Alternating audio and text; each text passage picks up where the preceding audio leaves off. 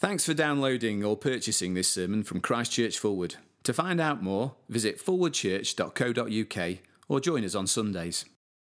Our reading today is Luke 2, verses 1 to 14. You can find it on page 1027 of the Church Bibles.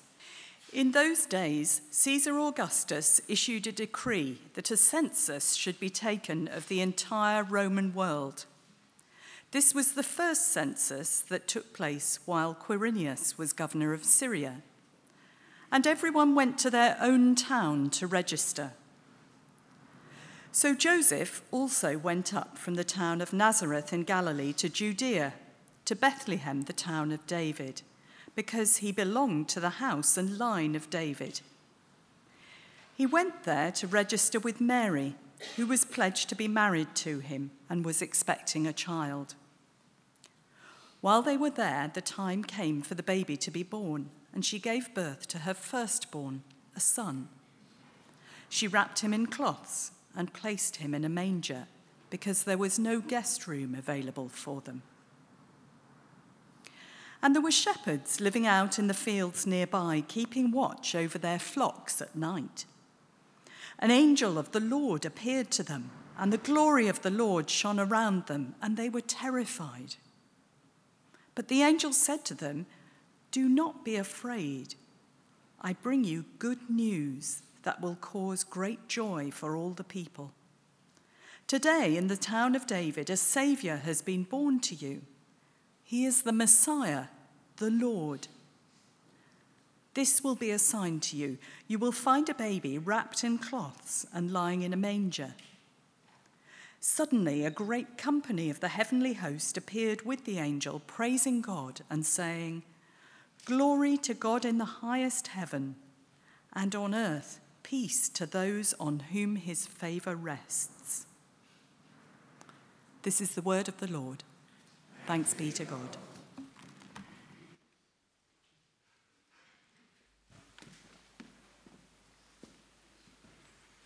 Thanks for reading, Jenny, and good morning to you all. It's good to have you here with us this morning. If we haven't met before, my name is Pete, and it's my joy to look at Luke 2 with you this morning. We're doing a little series in Luke's Gospel over the next couple of weeks, and do keep your Bibles open. At that reading, it's on page 1027, if you just close them in the Church Bibles. And let me pray as we look together at God's Word.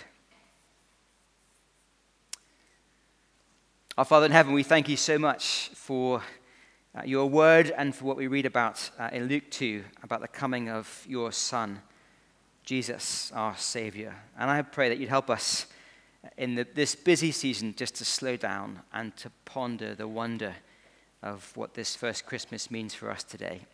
And we pray this in Jesus' name. Amen.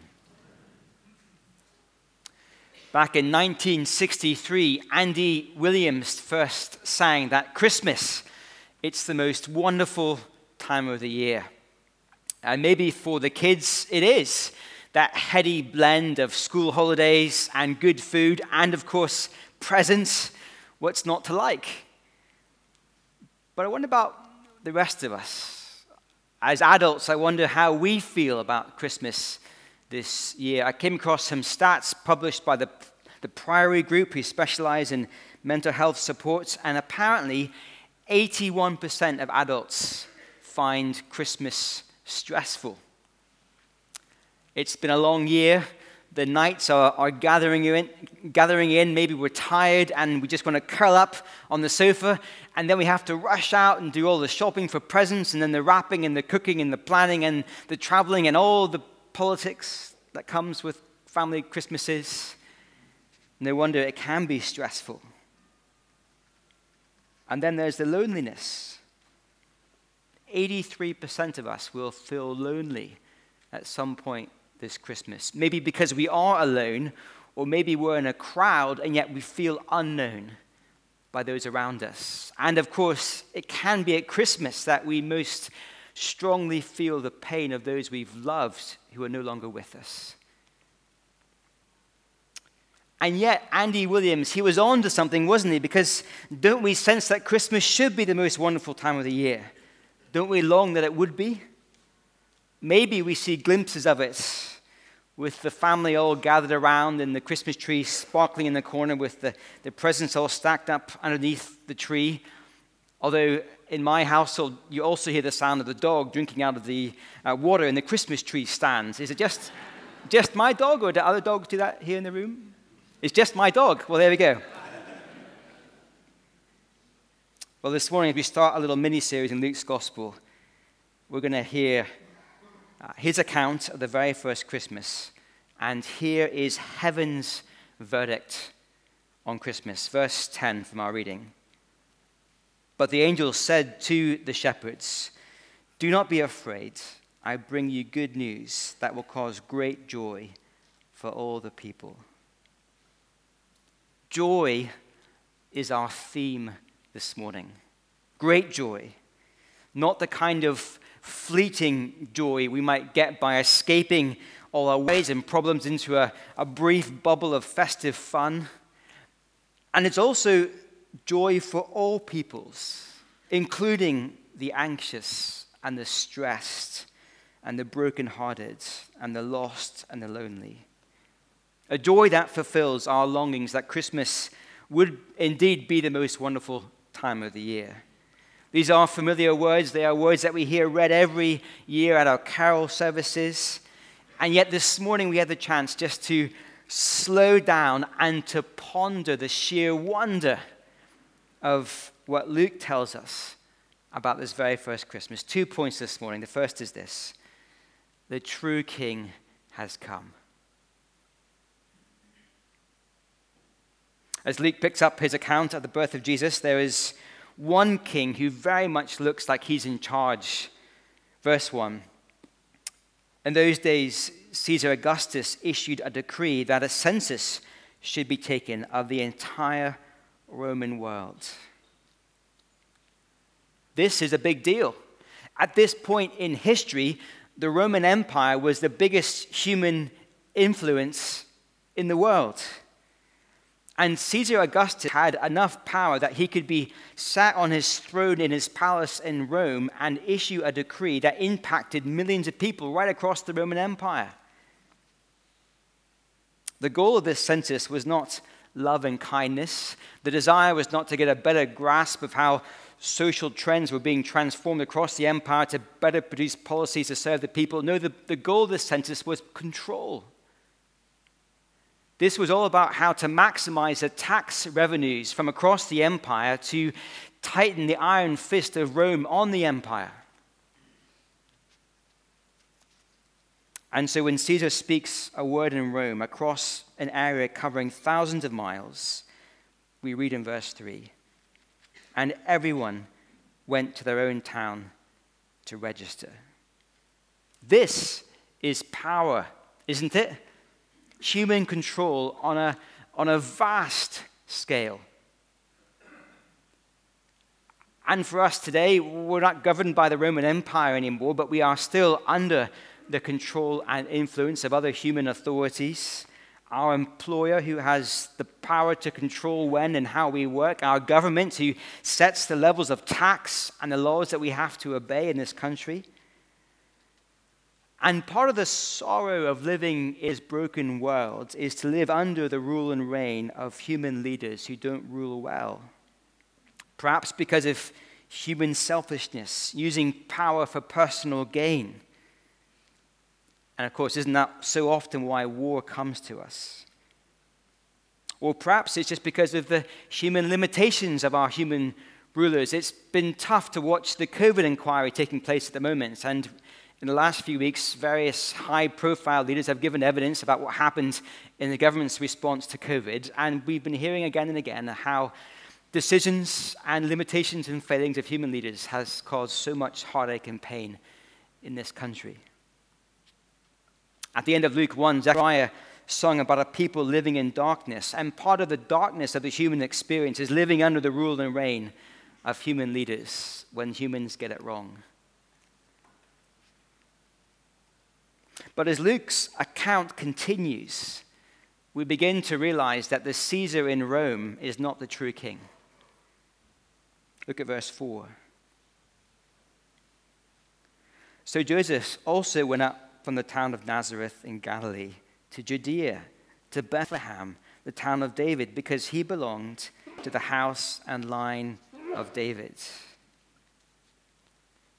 Now we just need to pause here for a moment to consider the context of these words. The greatest king in the history of Israel to this date was King David, and he ruled around about 1,000 years before the days of Luke. But even the great King David was a flawed king. He failed in many ways. But the Lord made a promise to David that one day one of his descendants would sit on his throne and would rule forever. You can read about that promise in 2 Samuel chapter 7 in the Old Testament. A bit later on, another Old Testament figure, Micah, prophesied that when that ruler came, he would come from the town of Bethlehem, which happened to be David's hometown. And so for hundreds of years, the people of God had waited and wondered, when would this eternal king come and sit on the throne, as the prophet said he would from the Old Testament? Well, verse 4 should grab our attention. A descendant of David is now back in the town of David. And then things get even more interesting when we get to verse 5. He went there to register with Mary, who was pledged to be married to him and was expecting a child. And then sure enough, verse 6, while they were there, the time came for the baby to be born, and she gave birth to her firstborn, a son. It's all lining up. All these ancient prophecies and promises are coming to pass. And as a final confirmation, the angel from heaven declares, verse 11, today in the town of David, a Savior has been born to you. He is the Messiah, the Lord. The title Messiah means God's anointed one, a title often used to refer to this special, longed-for king to come. And the message is very clear. In Jesus, the true king has come. And I love what Luke does in his account, because he doesn't just tell us that the king has come, he shows us that the king has come. You see, Caesar Augustus thought he was strengthening his grip on power by ordering this census. But in fact, his decree was the very means by which the sovereign God of heaven got everything lined up so that his plans came to pass. That Mary was in the right place at the right time to give birth to Jesus in just the right way to fulfill the Old Testament prophecies. You see, Caesar Augustus is the unwitting agent through whom the sovereign Lord brings about his unstoppable plans in the world. When Caesar speaks from his throne in Rome, he can control a census. When God speaks from heaven, he controls all of history. Human leaders struggle to know the future or control the future. Just think of HS2. But across the centuries, across empires, across rule and reign and all human plans and purposes, a divine hand sovereignly at work and in complete control.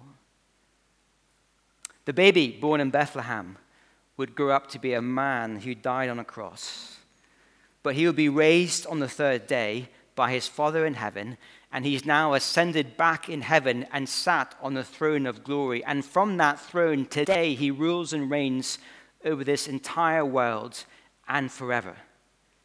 And in this season of Advent, we look forward to his return when his rule and reign is made known in a new and visible way that we cannot see yet, but is nonetheless true now.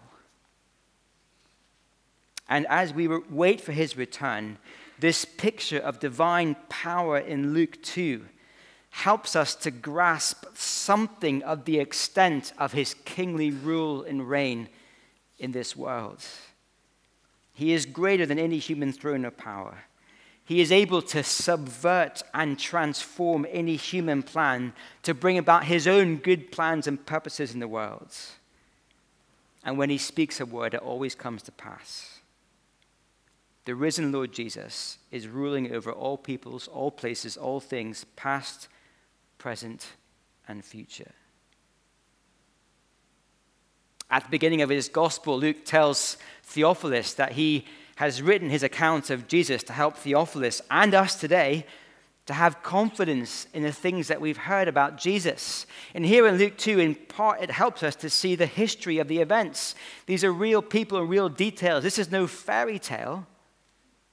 But more than that, Luke is writing to give us confidence that there is someone sat on the throne of this world, ruling over the nations.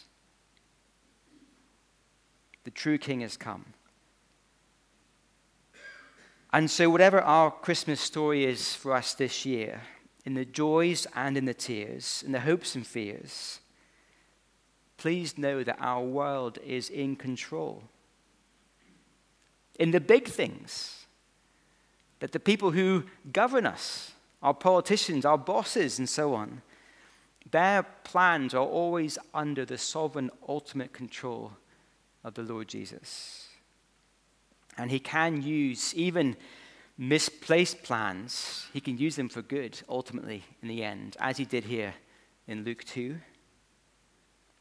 But also in the small things of our lives, even in our Christmas plannings, the daily stresses and strains that make us feel anxious and overwhelmed.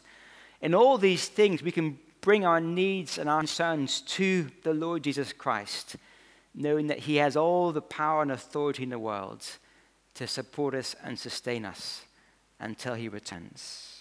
This is in part why the angels say that their message about Jesus is good news. It brings great joy for all people. The true King has come. But even as I talk about the kingship of Jesus, I wonder if some of us here in the room feel a bit uncomfortable, even nervous about the thought of that kind of power at least unleashed in our world. After all, we do see people with lots of power misusing their power. And the shepherds, when they see the angels, they're terrified as well. But of course, their fear gives way to joy. And I think Luke wants us also to see why the coming of this king is a reason for great joy. And that takes us to our second point. The true king has come, second, to serve and to save. Prince George is third in line to the British throne.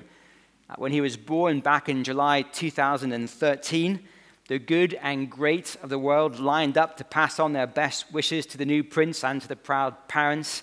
I wonder if you can remember the scenes of the rows and rows of media and correspondents lined up outside St. Mary's Hospital, desperate for a glimpse of the new prince as he came out to meet the world.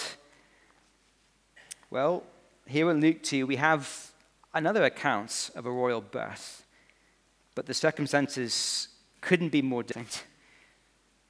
Verse 7, there's no fancy hospital, not even a guest room, just a manger.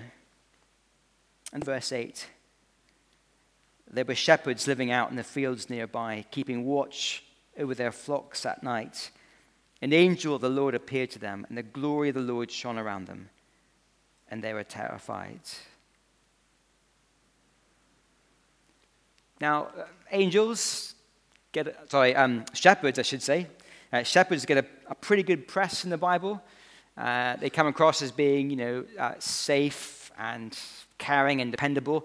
But they are the working class. They would have been uneducated. They are not the elite of Jewish society. And yet it is to shepherds that God chose to announce to the world the coming of his true king. And to help them believe, look at what the angel says to them in verse 12. This will be a sign to you. You will find a baby wrapped in clothes and lying in a manger. I take it that there were lots of babies being born in Bethlehem at this time, not least because the town was rammed because of the census, right? And so the sign that the shepherds get to convince them that the true king has come is not that they'll find a baby, but it's where they find the baby. They're going to find him in a manger. I've already mentioned our dog, and without wanting to put too fine a point on it, her dog bowl is not exactly the sweetest smelling item in our kitchen. It very much stays on the floor. And if we ever have young kids around to visit, which we often do, and they are maybe crawling around the kitchen or exploring, we tend to hide the dog bowl somewhere they can't find it because it is pretty yucky and smelly. It's hard to imagine then a feeding trough for farm animals, just how yucky and smelly a manger would have been. And yet, it is into a manger that Jesus is placed. The true King of all glory in a manger. We can hear it again and again and again, and yet every time it is almost beyond comprehension that is what he did when he came.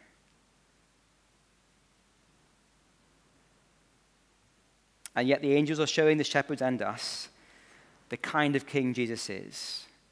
A king who came to serve. It's the season of the Christmas TV adverts. I wonder if you've seen the one by M&S this year. There are various famous people celebrating Christmas, and because it's Christmas, they're having to do things they don't really want to do. So one person is having to decorate a tree with stuff they don't want to decorate it with. Another person's having to play really silly Christmas games, and they're kind of really hating the games. Another person's confronted with a pile of Christmas cards, and they don't want to write the cards. And eventually, people just crack, and they say, enough is enough, and they rebel against the Christmas traditions. One person is seen wielding a roll of Christmas wrapping paper, and they use it as a baseball bat to whack a Christmas decoration out of sight. And the final scene is of someone carrying a pile of Christmas crackers and crowns and heaving it into a garden shredder and destroying the lot.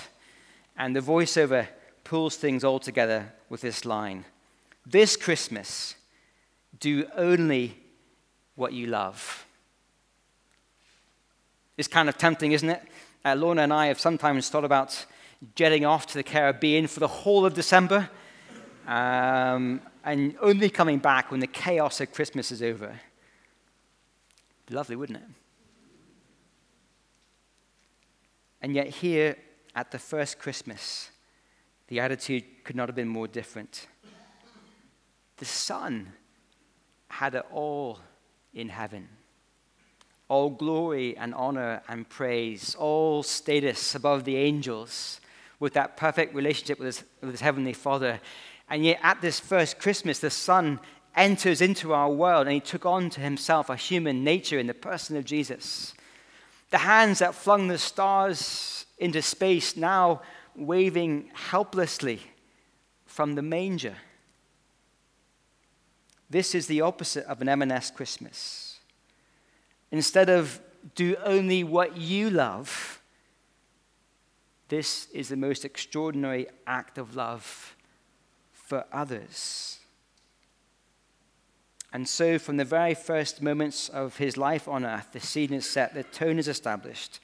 Jesus absolutely is the true king, but he has come to serve.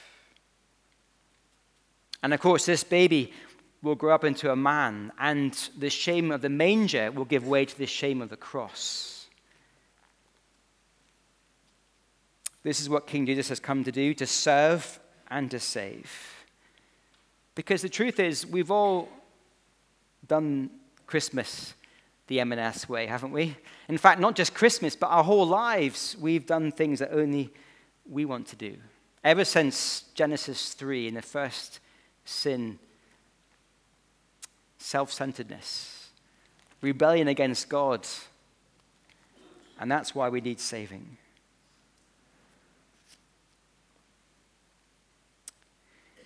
Here is the heart of Jesus. From heaven, he looks down and he sees our greatest need. And rather than turning away, repelled by what he sees. And he could have done that. He draws near to us. And he comes as a servant, lying as a baby in a manger, and coming as a man to die on the cross for us. This is his heart for us. And so again, whatever our Christmas story is this year, whether it is full of joys or tears, know that Jesus cares for you. He loves you. He has come to serve you. And his heart is moved by our need. We see the evidence in his life on earth. We can bring our deepest worries, our greatest concerns to him, knowing that his posture towards us is all love, all kindness, all service. And we can bring our deepest needs, our sin and our guilt to him, knowing that we'll receive not condemnation, but salvation through his death on the cross. I love what happens next. As soon as the angels tell the shepherds to find the true king lying in a manger, verse 13, suddenly a great company of the heavenly hosts appeared with the angels, praising God and saying, "Glory to God in the highest heaven, and on earth peace to those on whom his favor rests." King Jesus absolutely always deserves our praise and worship. But when we realize that he's a king who has come not to lord it over us, but to serve us, it is at this point that heaven cannot stay quiet. And the angels burst out in a song of praise for our true king who came to serve and save. It turns out Andy Williams was right. Christmas is the most wonderful time of the year. Yes, enjoy the food and the fun, the festivities, the family. But more than that, if we can, stop and savor the wonderful news that in a chaotic, broken, and often sad world, the true King has come to serve and save us. Let's pray.